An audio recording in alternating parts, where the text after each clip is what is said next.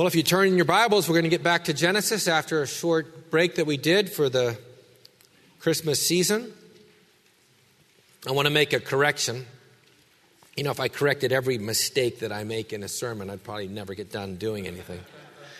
Usually it's I say the wrong name, and I know that you guys understand I meant Jesus and not Moses, or, you know, whatever. You get ahead of yourself in speech. We all do that. But once in a while I'll say something that it's like, I probably should correct that. And this is just, it's a minor thing in a sense. I said that the phrase "of her substance" is in the Nicene Creed. It's actually in the Athanasian Creed. Much longer creed. We've not said that one yet in the church. That's a pretty big one. But it's in the Athanasian Creed. And actually it's twice in the Westminster Standards. And that's what I was thinking of, but I was trying to think of the source on the cuff, and I said Nicene. But it's in Westminster Confession, chapter 8, paragraph 2, that Jesus was of her substance. And the larger catechism, 37, Jesus, in his human nature, was of her substance, of Mary's substance. Very important. God did not create de novo, a divine egg, and put it in Mary. It was of her naturally spawned egg, the way women naturally spawn, so that she could really give birth to a human who was guilty, be able to, or rather could represent us. His guilt he could take our guilt for our sins, because he was one of us. He was one of the race of Adam. Yet God preserved him from sin, both from his father, he didn't have a human father, and from his mother. But not by creating a new egg, and not by an immaculate conception. God just kept her sin from infecting him. So I just wanted to point that out. That to me was important, that is creedal. The Westminster Divines didn't make that up, though they can contain that phrase. It goes back to the Creed of Athanasius. Well, today we're back in Genesis. If you remember, Abraham was pleading for Sodom and Gomorrah at the end of chapter 18, pleading that God wouldn't destroy them. If he found even 10 righteous people, which I argued to you meant 10 people who had not given into the sin of Sodom, because there were no righteous people. Abraham knew he wasn't perfectly righteous. That wasn't what he was praying for. Just 10 people who still said that God's word is true, that human nature itself teaches that this kind of relationship is wicked. And there wasn't 10, as we'll see. And so God's justice falls upon Sodom and Gomorrah. But also we're going to see God's grace operating in Sodom, amazingly so. And we remember that's what Abram prayed for. Abraham prayed that God would spare the city if he found 10 righteous. And God said, I'll spare the whole place for their sake if I do. And there is one. We know, and we saw in our scripture reading, righteous Lot 3 times.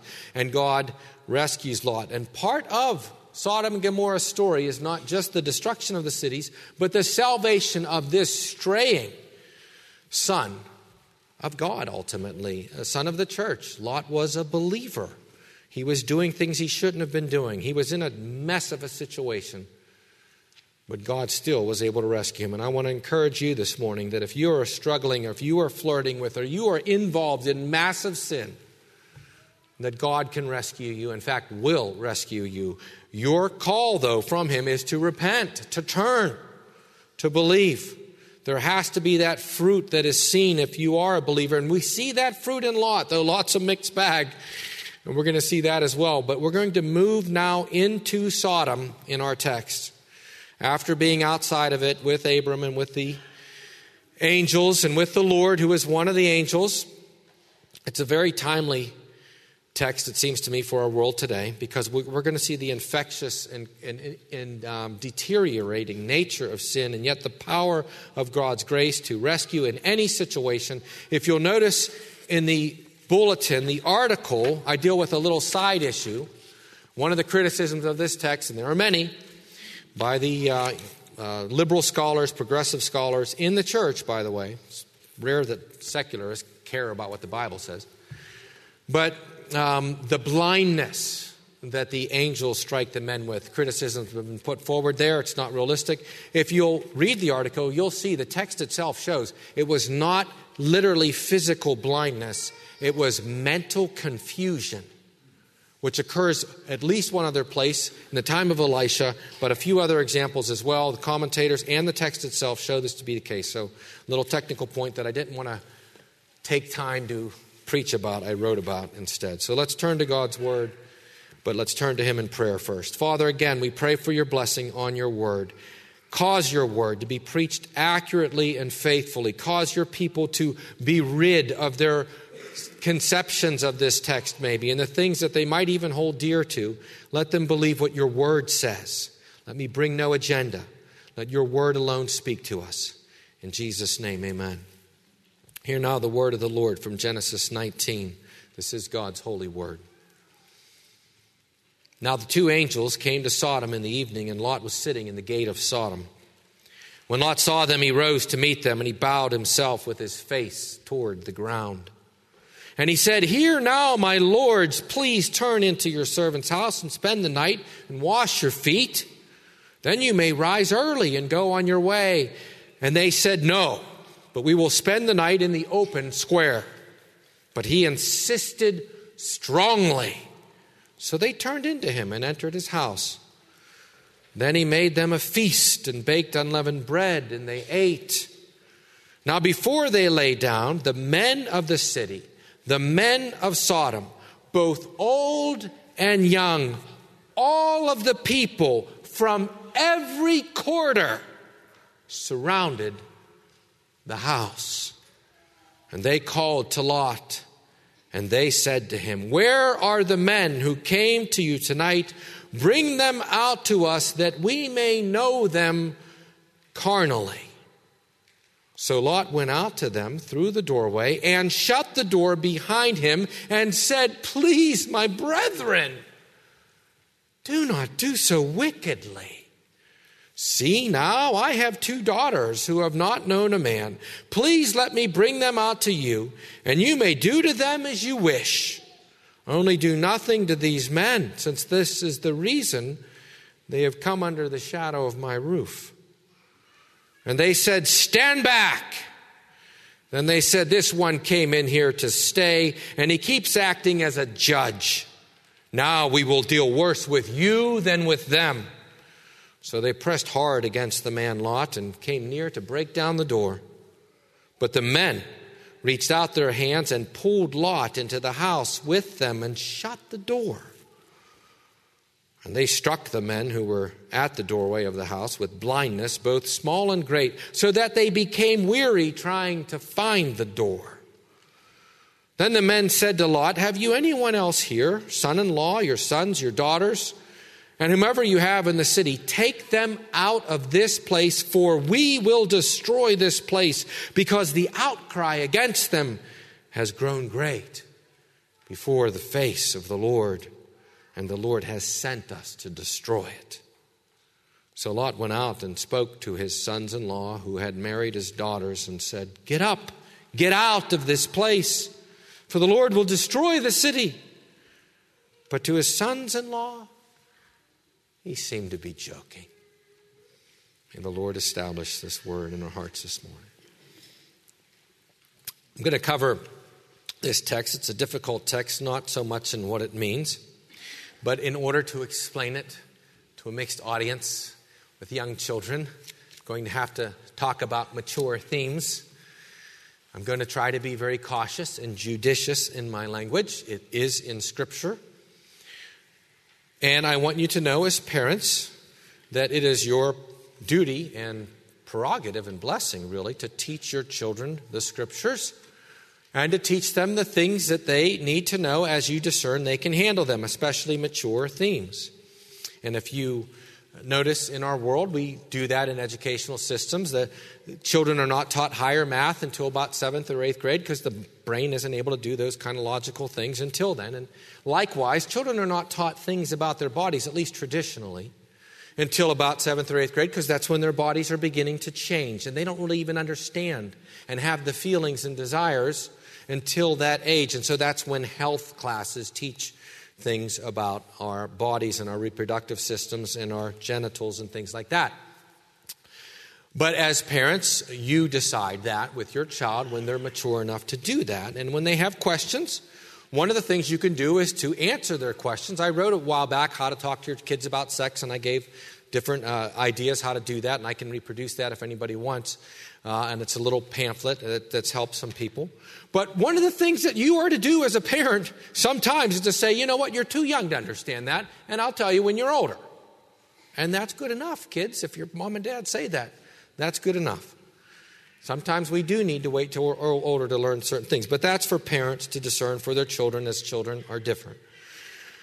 But I want to begin with this text. Again, notice the justice of God. I want you to notice the justice of God. That was the question at the end of chapter 18. Shall not the judge of all the earth do right?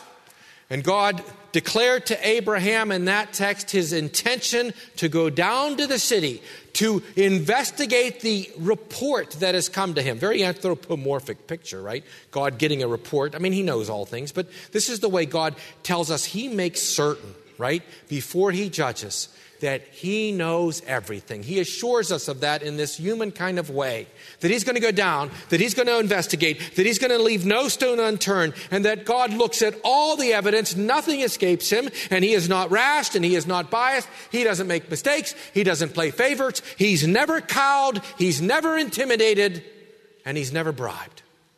His justice is perfect. And that was the message at the end of chapter 18. He will not destroy the righteous with the wicked. He assured Abraham of that. And so he's going to come down and see, and he comes down by the two angels. Remember, there were three that appeared to Abraham. One stays with Abraham, who is the Lord. It seems that the Lord appeared in this man. At first, Abraham just thinks that they're three men. That was very important. He had no idea. He entertained angels unawares. Lot's about to do the same thing. He's not going to know. He's going to think they're men. One of the reasons why they eat with them is to make them think that they're men. They're testing them. Abraham was being tested. Lot and the cities are going to be tested. Remember, that was the point. They're going to go down and see. The city's going to get a test. And in fact, the test is going to include the one righteous man who is there, because God assured Abraham of that. And so when the angels get to the city, by the way, they leave. The two angels leave. If you look at the end of chapter 18, verse 22 of chapter 18. Then the men turned away from there and went toward Sodom, two of them. But Abraham still stood before the Lord. So it's the late afternoon. These two angels go from Mamre toward Sodom. Sodom, depending upon where it is in the Dead Sea Valley, and we don't really know, was 20 to 40 miles away. It says in our first verse, in the evening they got there. We know these are angels, right? They leave. Maybe immediately they're there. Maybe it's an hour. I don't know. Late afternoon, evening. Nobody can traverse that 20 to 40 miles in that time. But the angels are there. They're angelic.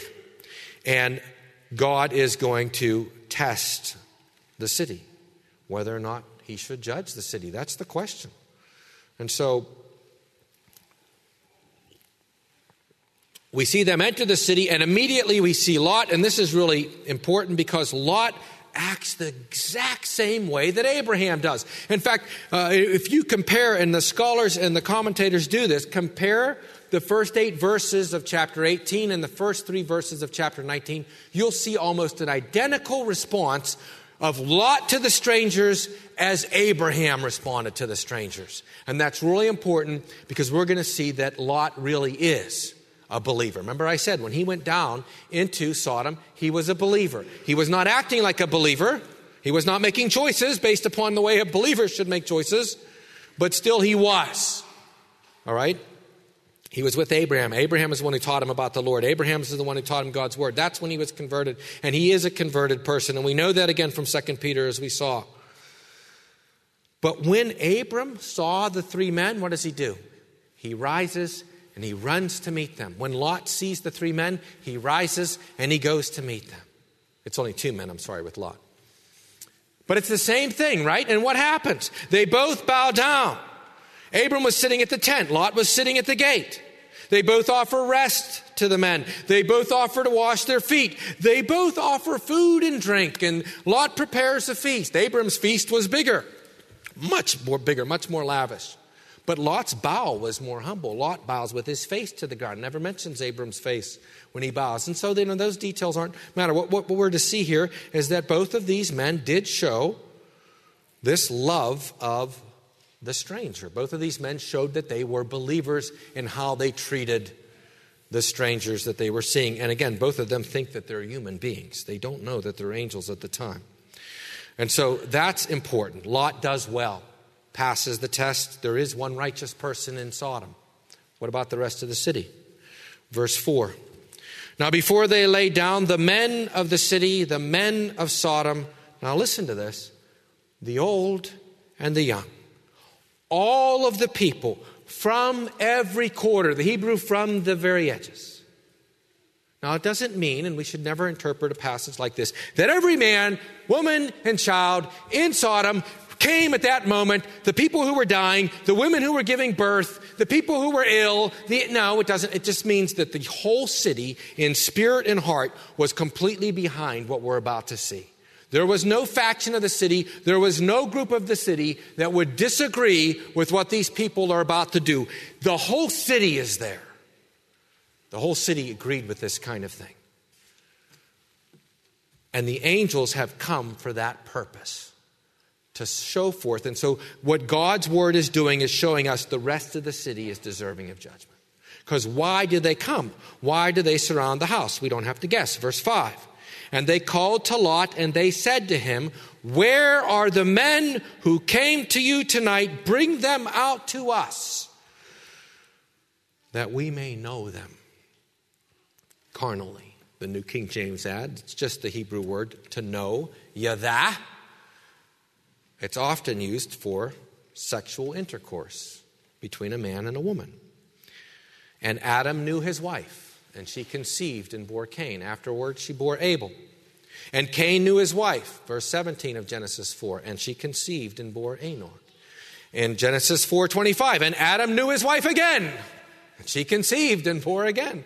To know is the Hebrew way of speaking of a man and a woman, intimate, and this is the way in which the conceiving of children is described to us. And so sexual intimacy, usually sexual intercourse between a man and a woman under this word know. And the Greek translation, usually because the Greeks, remember, if you remember the Greek translation, the Septuagint, the Greek translation of the Hebrew Scriptures done in Alexandria in Egypt by Jews 100 to 300 BC. Over that period, at least, those are the extant manuscripts that we have. But the Septuagint uses a particular word here. It doesn't use gnosko, to know, oida, to know. It uses the word that means sexual intercourse. The word where we get coitus from, coitus, or coitus, however you want to pronounce it. The act of sexual intercourse between a man and a woman. The Septuagint only uses that word here in one other place in the whole Bible. It doesn't use the ordinary word to know. Right? So the text seems to be the case. Now this view, and this is the historic view of the church, this was the sin of Sodom. All right, so God's going to judge them now. They've gathered together to do this vile thing that the Word of God clearly says is sinful. The traditional view of the church in the majority of the church for really 1900 years. But in the 20th century, that view of this text has been vigorously challenged by, again, scholars, commentators, people who claim to be Bible teachers, and even whole churches and denominations have set forth a different view of Genesis 19. Maybe some of you are familiar, maybe some of you are not. But I do think I need to answer it. And their view of the text is that Genesis 19 is not about the sin of homosexuality. It's about the sin of not being hospitable, of not showing hospitality.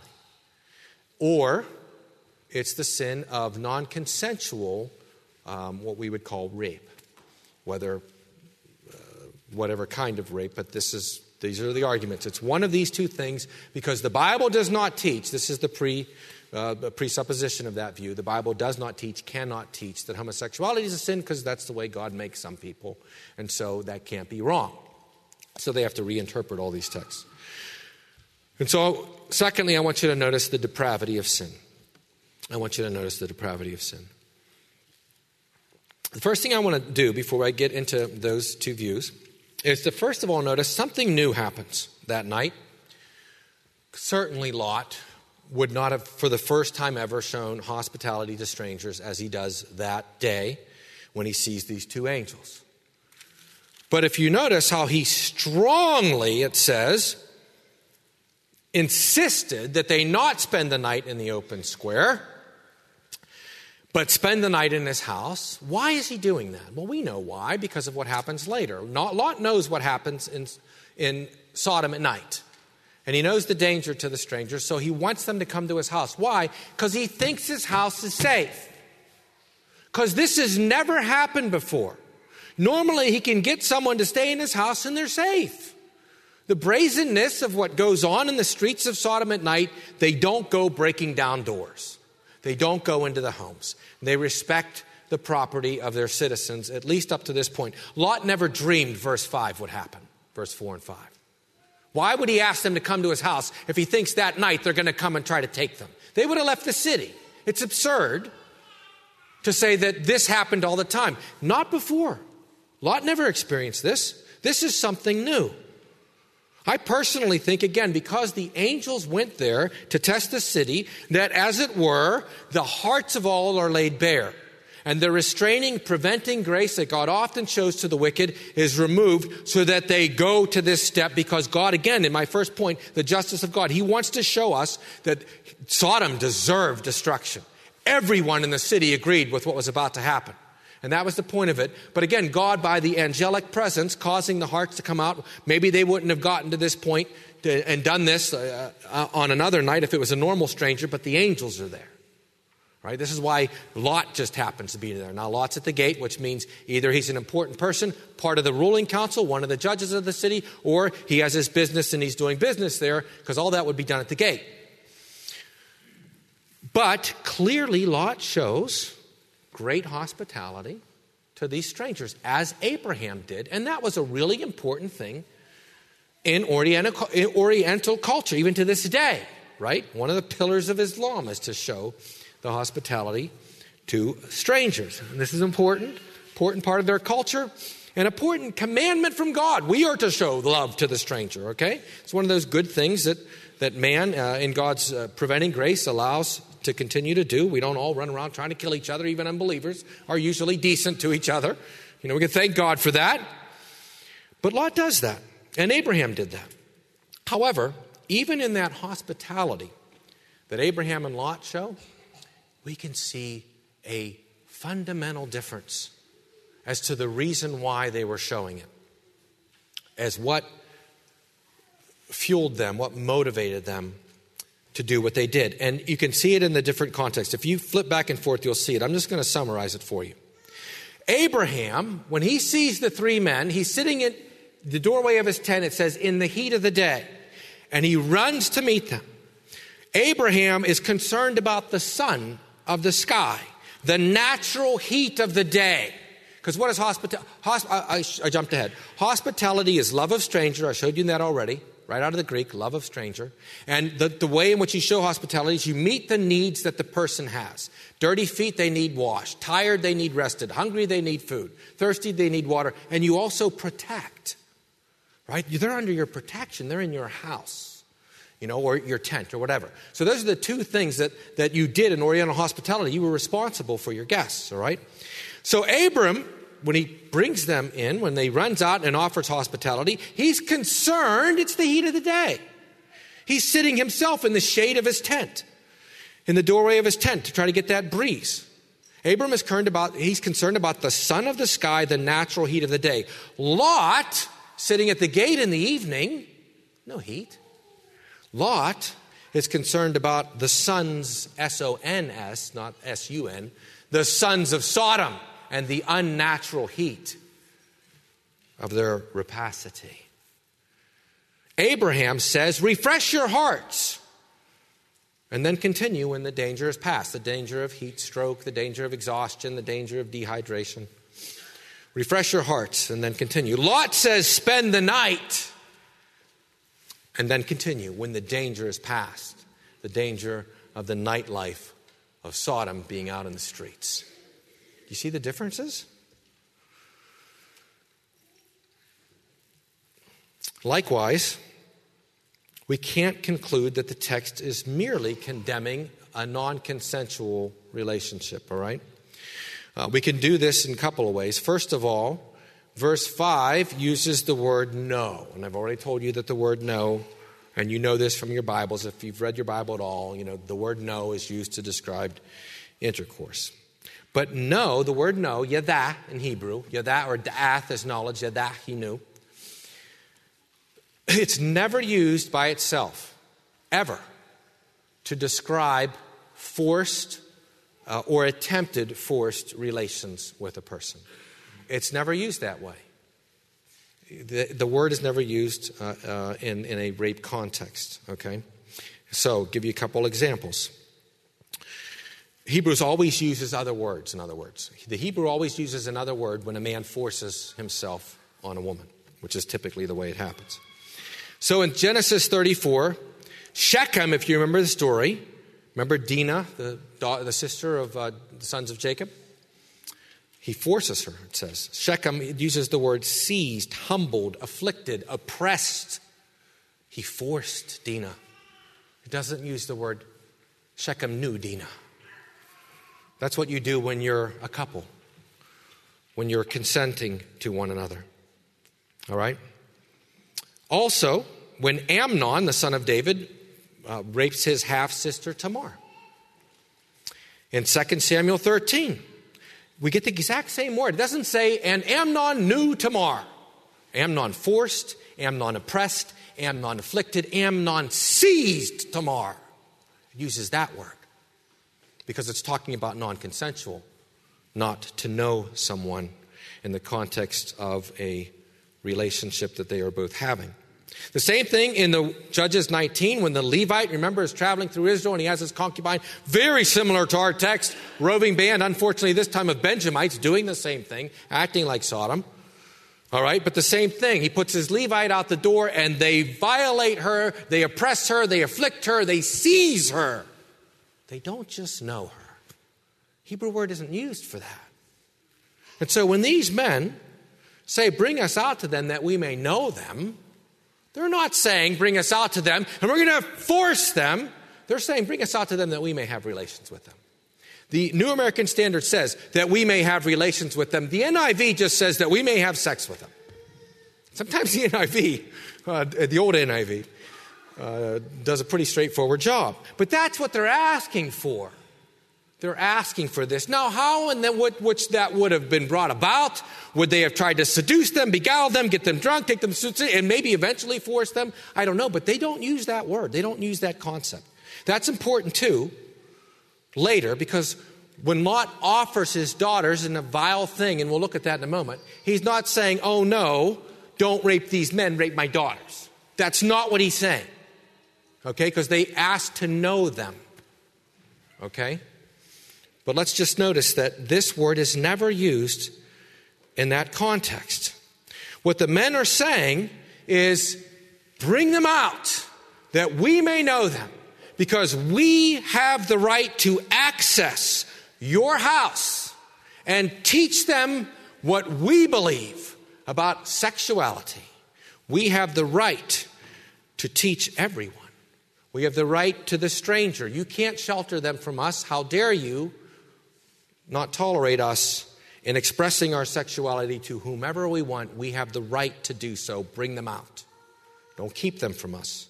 This is really scary to me because I think I'm seeing schools beginning to do. I just read where a school in California, K through 12 now, they're going to teach the trans view of gender, sexuality, family, beginning in kindergarten. And what happens if some parents say no? Maybe they'll be considered to be transphobic. Maybe the kids will be taken from them. It's becoming, bring them out that we may have our say and show them. It's the same kind of thing, isn't it? It's kind of scary. I've seen where, and I've read articles where a school or a kid is being encouraged by the school counselor that he is a she or she is a he, and they don't tell the parents. And if the parents don't go along with it, at least in England, they took the kid away from them. Bring them out that we may know them. We have a right. We're going to do this. But again, it's not just talking about, the R word, the non-consensual. It's saying that we have a right to do what we want, And this is the thing with sin. It's never satisfied. It never rests. It never says, okay, we've got enough. I mean, the city didn't get to this point overnight, right? This happened by degrees, as it always does. And yet sin never rests. It's like a cancer. Cancer destroys itself because it destroys the host. And when the host dies, all the cancer dies. But it never stops. It's going to keep going unless it's destroyed. This is the depravity of sin. Thirdly, I want you to notice the corruption of sin. As I said already, homosexuality was not the only sin in Sodom. They clearly were not hospitable to the strangers. They do seem to threaten violence and perhaps rape in verse 9 when they say to Lot, we will deal worse with you than with them, and they begin to press him. Now they're physically assaulting Lot. Okay, so we have at least the possibility that that's going to happen. Forced is going to happen. They're going to do worse to Lot than they were going to do to them. But we see in many places of the Scripture other sins that occurred in Sodom. And we don't want to deny this because this is what the progressives always go. Oh, look at these other verses that talk about these other sins. Absolutely. Many sins. You don't get to where Sodom was without embracing a lot of sin along the way.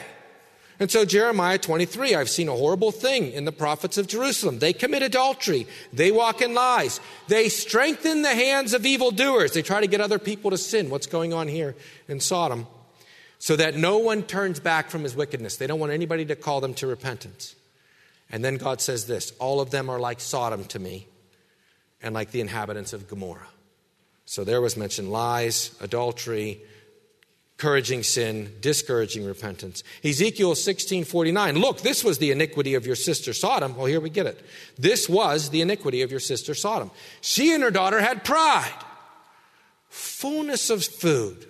I said in the Sunday school class today in Deuteronomy that this kind of sin doesn't happen in a third world country crushed by poverty and torn by war. You have to have abundance to begin to explore, different kinds of sexual sin. You have to have all of your need. You have to have luxury. You have to have idleness and rest. It doesn't happen when you're scraping around for enough food to eat. This only happens when a land has plenty, when a land has an abundance, when their needs are being met, and they can begin to think about new ways to pleasure themselves. That's when this kind of sin takes root. That's always when this kind of thing begins to happen. She and her daughter had pride, fullness of food, and abundance of idleness. Yeah. Neither did she strengthen the hand of the poor and the needy. And they were haughty, very proud, and committed abomination before me. Isaiah 3:9. The look on their countenance witnesses against them. They declare their sin as Sodom. They declare it. They broadcast it. They do not hide it. They were proud of their sin. That's what this sin does. Unlike any other sin. Thieves don't demand a month to honor thieves. We want to have a month where everybody joins with us and talks about how thievery is great and how some people are made thieves and that you need to be an ally to our thieving movement and recognize the thieves. Or do people that gossip want that? They demand recognition. Murderers. This particular sin demands recognition. Pride. In all these verses, pride is emphasized. That's what we learn about this particular sin. That this kind of pride, and all sin prospers in pride because the answer to sin is personal humility. That's what repentance is. You humble yourself and you repent and you're ashamed. My grandmother, I remember, would do something and she would say, shame on you, But the kids probably don't even know this. I don't even know what this means. But that's what she would do. Anybody else is like the scraping of the finger?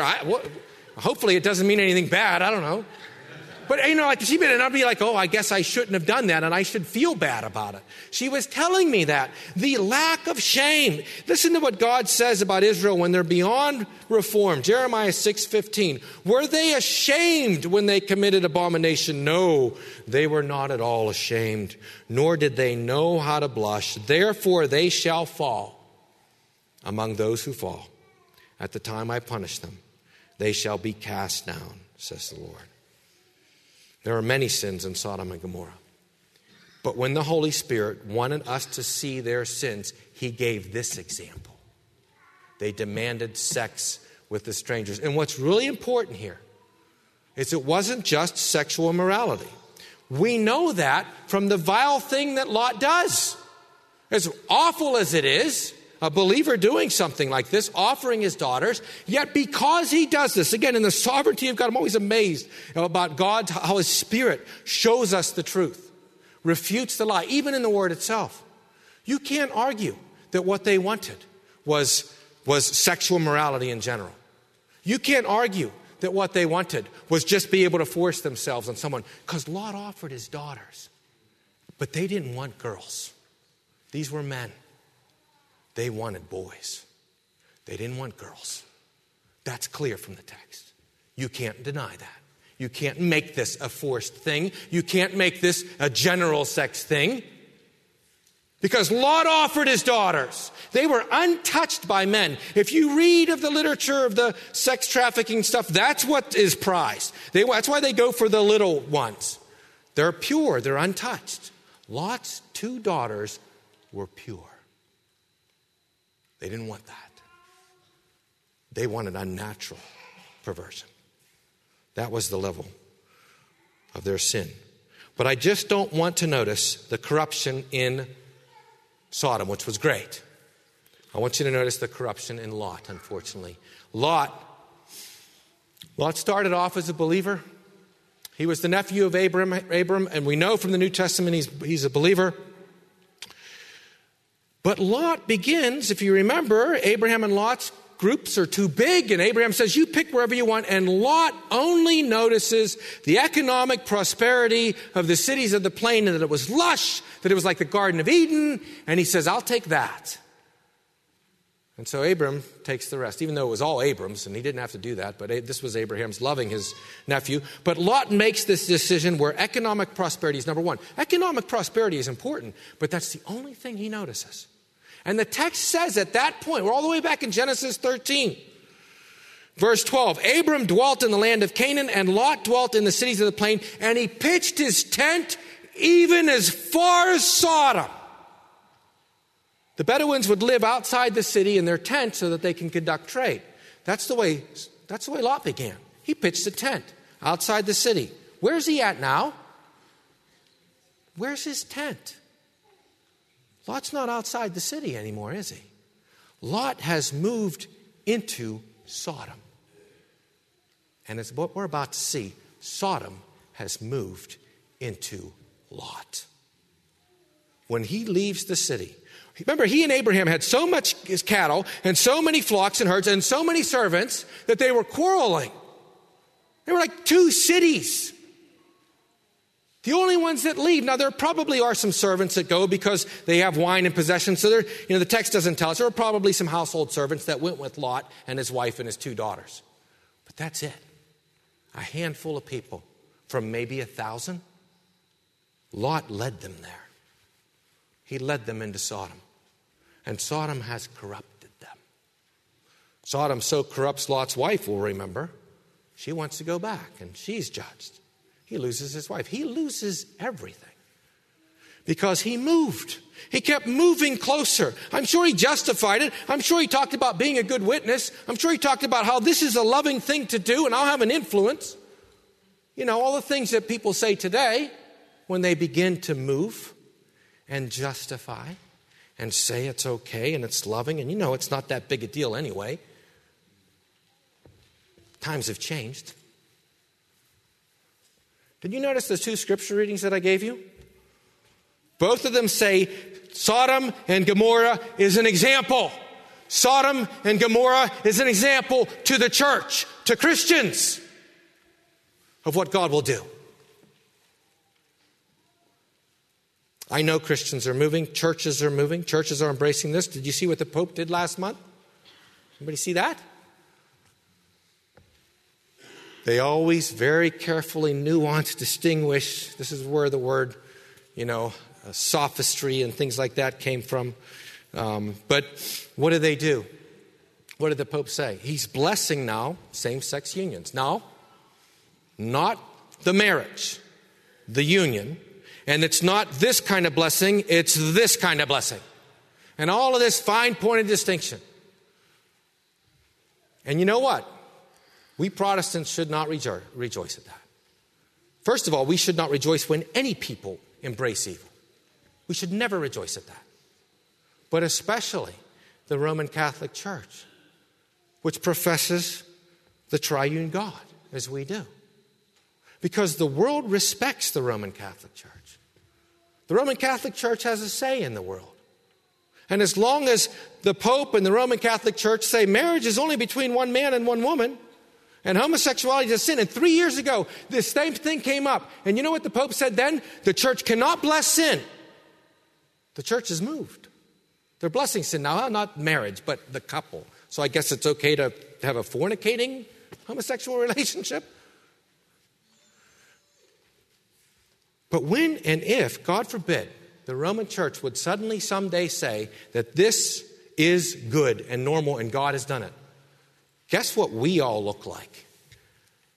Radicals. And they will, you know what they'll say? You're against Christ. Don't you listen to the Pope? They don't make a distinction between Protestants and Catholics. You're not Christians. The Pope has said this is good. You are heretics, you are cultists, and we're going to get rid of you. I think it's going to be a really scary day if Rome ever falls that far. We better pray that God preserve that communion and not give them over any further to calling evil good and good evil. But I want to notice, just in the last part of the corruption, what Lot has done. Lot has gotten to the point where now he offers his daughters. He offers his daughters to this mob. Now, many men try to ameliorate and lessen the thing. Lot probably knew that they were going to reject it. He knows the city. He knows the Sodomites. He offers them as a show, but it's not real. Or it's exaggerated courtesy.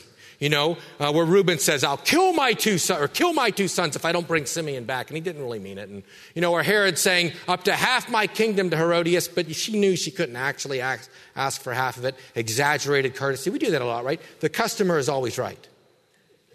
Not always. And every company that says that doesn't literally absolutely mean it. So some say Lot doesn't really mean that. He's using this kind of exaggerated phrase because of the great duty of hospitality. And so like he says something that he probably wouldn't do, or something that he thinks that they probably wouldn't do, and all the rest. They're citizens of Sodom, and their husbands, if they're already married. Oh no, these are the two that aren't married. So at the end of the verse 14, it could be he has other daughters who are married, or it could be that they're engaged. But if they're engaged, then his two daughters who are virgins are engaged to men in Sodom. They're already promised to men in Sodom. So he thinks that all of that stuff, you can try to ameliorate it a little bit. But I don't think it works. There have been other ways to do it as well. Somehow his daughters are less. By the way, he doesn't know these are angels. He thinks they're men. Would Lot go out and beg the crowd and offer his daughters if he thinks he has two warriors of Jehovah in his house? He's going to be in the house saying, come on in. I want to see this. He's not going to go out and do that. He shuts the door behind him. He risks his life. There's good in Lot, but there's corruption in Lot. There are some cultures, unfortunately, today, that wouldn't see a problem with what Lot did. Pre-Christian, anti-Christian philosophy, religion, women are less, women are property, women are objects. Of course you offer the woman, because it's a much less crime to corrupt the woman than it is if it was a man, because she's lower. And that logically is irrefutable if a woman is less. This is what the Nazis did with the Jews. The Jewish race is less. This is why it was okay to kill them. Or what different class societies in communism. Why is it okay to crush the bourgeoisie? Because they're a lower form of human. And if the female is, then no big deal. He did the right thing. In Islam, there wouldn't be anything wrong with this. The husband, father, has the right to put his daughter to death if she dishonors him. It's called an honor killing. In China, when they had the one-child law, it was regular for women to abort or to give up for adoption any girl baby because they can only have one, and you've got to have the boy. He's more important. More for your economic prosperity in the future. Right now in India, that many times Indian families will expose their daughters, always their daughters, because they're considered to be less, not their sons. It's Christianity that corrected that Satanism. It's Christianity. That's why I spend all that time in Genesis showing you the absolute equality of men and women to each other. Different strengths and weaknesses, different gifts, different roles in marriage. The wife is called to submit. The husband is not called to submit. Husband is called to lay down his life. Wife's not called to do that. That's why I showed you that. That's why that text is so important. God said, let us make man in our image according to our likeness, and let them. Man is them. How can part of them be less than the other? Part of the them, man. Let them have dominion over the fish of the sea, the birds of the air, over every creeping thing that creeps, etc., etc. So God created man in his own image. In the image of God, he created him. Male and female is man. He created them. They're the same. They're the same. That's why I spent all that time in Genesis 9 to show you the descendants of Japheth and Ham and Shem. They're the same. You can't say that this group of people is superior to this group of people. Well, these ones migrate down here and they get darker skin and they're less human now. They come from the same two people. How can they be less? We know this scientifically, genetically, all the races, the sexes, the classes. You can get blood from anybody, organ from anybody. There's no difference. So where's the difference? It's not intellectually. We know that. Now that women are educated the same as men, there's no difference anymore. We used to see it when they weren't allowed to go to school. Study the literature. There's no difference. Men are stronger. They're able to wield power. So the world prizes men. We can conquer with men. We can force people with men. It's the world that's gotten into Lot. It's the world that's gotten into his daughters. We'll see that by the end of the chapter. But the corruption happened because Lot and his family did not fear God. They did not listen to the word of Scripture. 1 Corinthians 15:33, do not be deceived. Evil company corrupts good morals. Why does it say, do not be deceived to Christians? Because we often are. Because we lie to ourselves.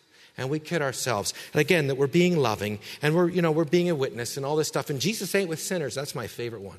Jesus ate with sinners. That's why I can accept all kind of sin. Do not be deceived. It will happen to you. It happened to Lot. Evil company ruins good morals. Does that mean we have to completely shun everyone who's a sinner? No, but we do not make our home with them. We do not become one with them. We stay and we fellowship with the saints. And we spend time with God in the Word, and we witness to them, and we call them to repent. Well, we do not share in their sins. And thank God Lot didn't. Lot didn't go that far. Notice verse 9. This one came to sojourn here, literally, and he keeps acting as a judge. New King James gets it right. It's two Hebrew words to judge, continual judging. He keeps judging us. He keeps judging us. In other words, Lot never said your homosexuality is okay. Don't do so wickedly, my brother. In Lot's twisted thinking, he would rather see them fornicate than commit adultery or commit homosexuality. That's why he offers his daughters. That's a sin too. But in Lot's twisted thinking, well, that's not as bad as this one. I don't dispute that. But how could you possibly say commit this sin and not that one? That's what Lot was doing. Oh, here's my daughters. It's not as bad as unnatural perversion. You're sinning. You're offering them. Calvin calls it prostitution. Listen to what Calvin says. I love this quote. Lot does not hesitate to prostitute his own daughters. Listen to this, that he may restrain the indomitable fury of the people, and this is my favorite part, but he should have rather endured 1,000 deaths. That's what Calvin says. What would a man do? Would a man send out his girls? I'll tell you what, one of the things that I fear sometimes is God would put me in a situation where I know I can't fall from grace, but maybe where I would, and prove that the whole thing wasn't real. And one of my big fears, especially when the kids were little, is that somebody would do something to one of my kids.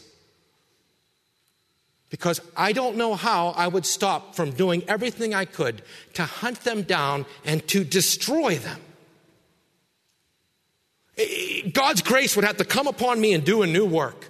Because I would use every method of deceit. I would do everything that I could to get my hands on them. Lot he's willing to send his little girls out to the crowd. And yet he's a believer. He's a believer. I've been involved in church discipline cases where a minister, unfortunately, was beginning to have a relationship with little boys. And in one situation, the dad knew. Didn't think it was going too far, so it was okay with him. You don't think this kind of stuff happens? It happens. Oh, this is the corruption of sin. What does Jesus say to do? If your hand causes you to sin, enjoy part of it because that's loving and kind. It's good witness. Lop it off at the wrist. There's no finding a way to accept some sin. You can't. You will destroy yourself. You will destroy your house. You will destroy your family. And if you're a converted person, you won't lose your salvation. You'll just lose everything else. Beloved, we've got to stand against this sin. But the good news is, my fourth point, the blessing of salvation. The angels are not just there to destroy the wicked. They're there to save Lot, as corrupt as he is. God's wrath never falls on his people, though they might bring sufferings upon them. Lot forgot the fear of the Lord. He forgot God's judgment would fall. It's one of the things that the wicked always do. How do the wicked commit the sins that they do? They tell themselves God's not going to judge. Luke 17, verse 28. As it was in the days of Lot. They ate, they drank, they bought, they sold, they planted, they built. There's no judgment. Until the day Lot left Sodom. And it rained fire and brimstone from heaven and destroyed them all. Did you see what the text call? The two texts that I gave you, 2 Peter and Jude? Sodom and Gomorrah, an example for us. That we would fear the Lord. Beloved, we need to fear the Lord. We need to stay close to Him. We need to not allow ourselves to be taken away by another gospel. There were blessings to Lot's family. There were. Notice, because of Lot's faith, he's told, anybody else you have, son-in-law, sons, daughters, whomever you have, servants, this is everybody. And Lot does. He sends out to his sons-in-law, either who had married or were betrothed. Word could be either one. So it's either the two virgin daughters or two other daughters. But he sends to them, and what do? You see, this is what happens when we harden ourselves in sin. God's not going to judge. You nut. Yeah, they surrounded your house. Yeah, right. What are you on now? Religious wacko. God's going to judge. That's the message of the text. Fear the Lord. Stay close to Him. Don't bring unnecessary judgment in your life. We don't need to go around condemning the wicked. Lot didn't do that. He never accepted it. They called him a judge, but we see him calling them brothers. My brothers. He didn't want to see them destroyed. Neither did Abraham. But that doesn't mean we become those who accept the sin. There is a way to do it. There is a way to love, to try to bless, and yet at the same time not call evil good and good evil.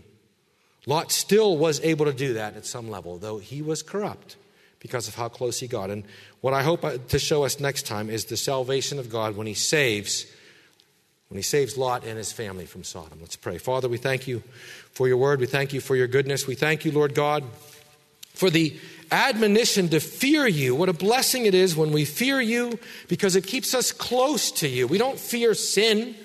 We don't fear sinners. We fear You, the judge of sin and sinners.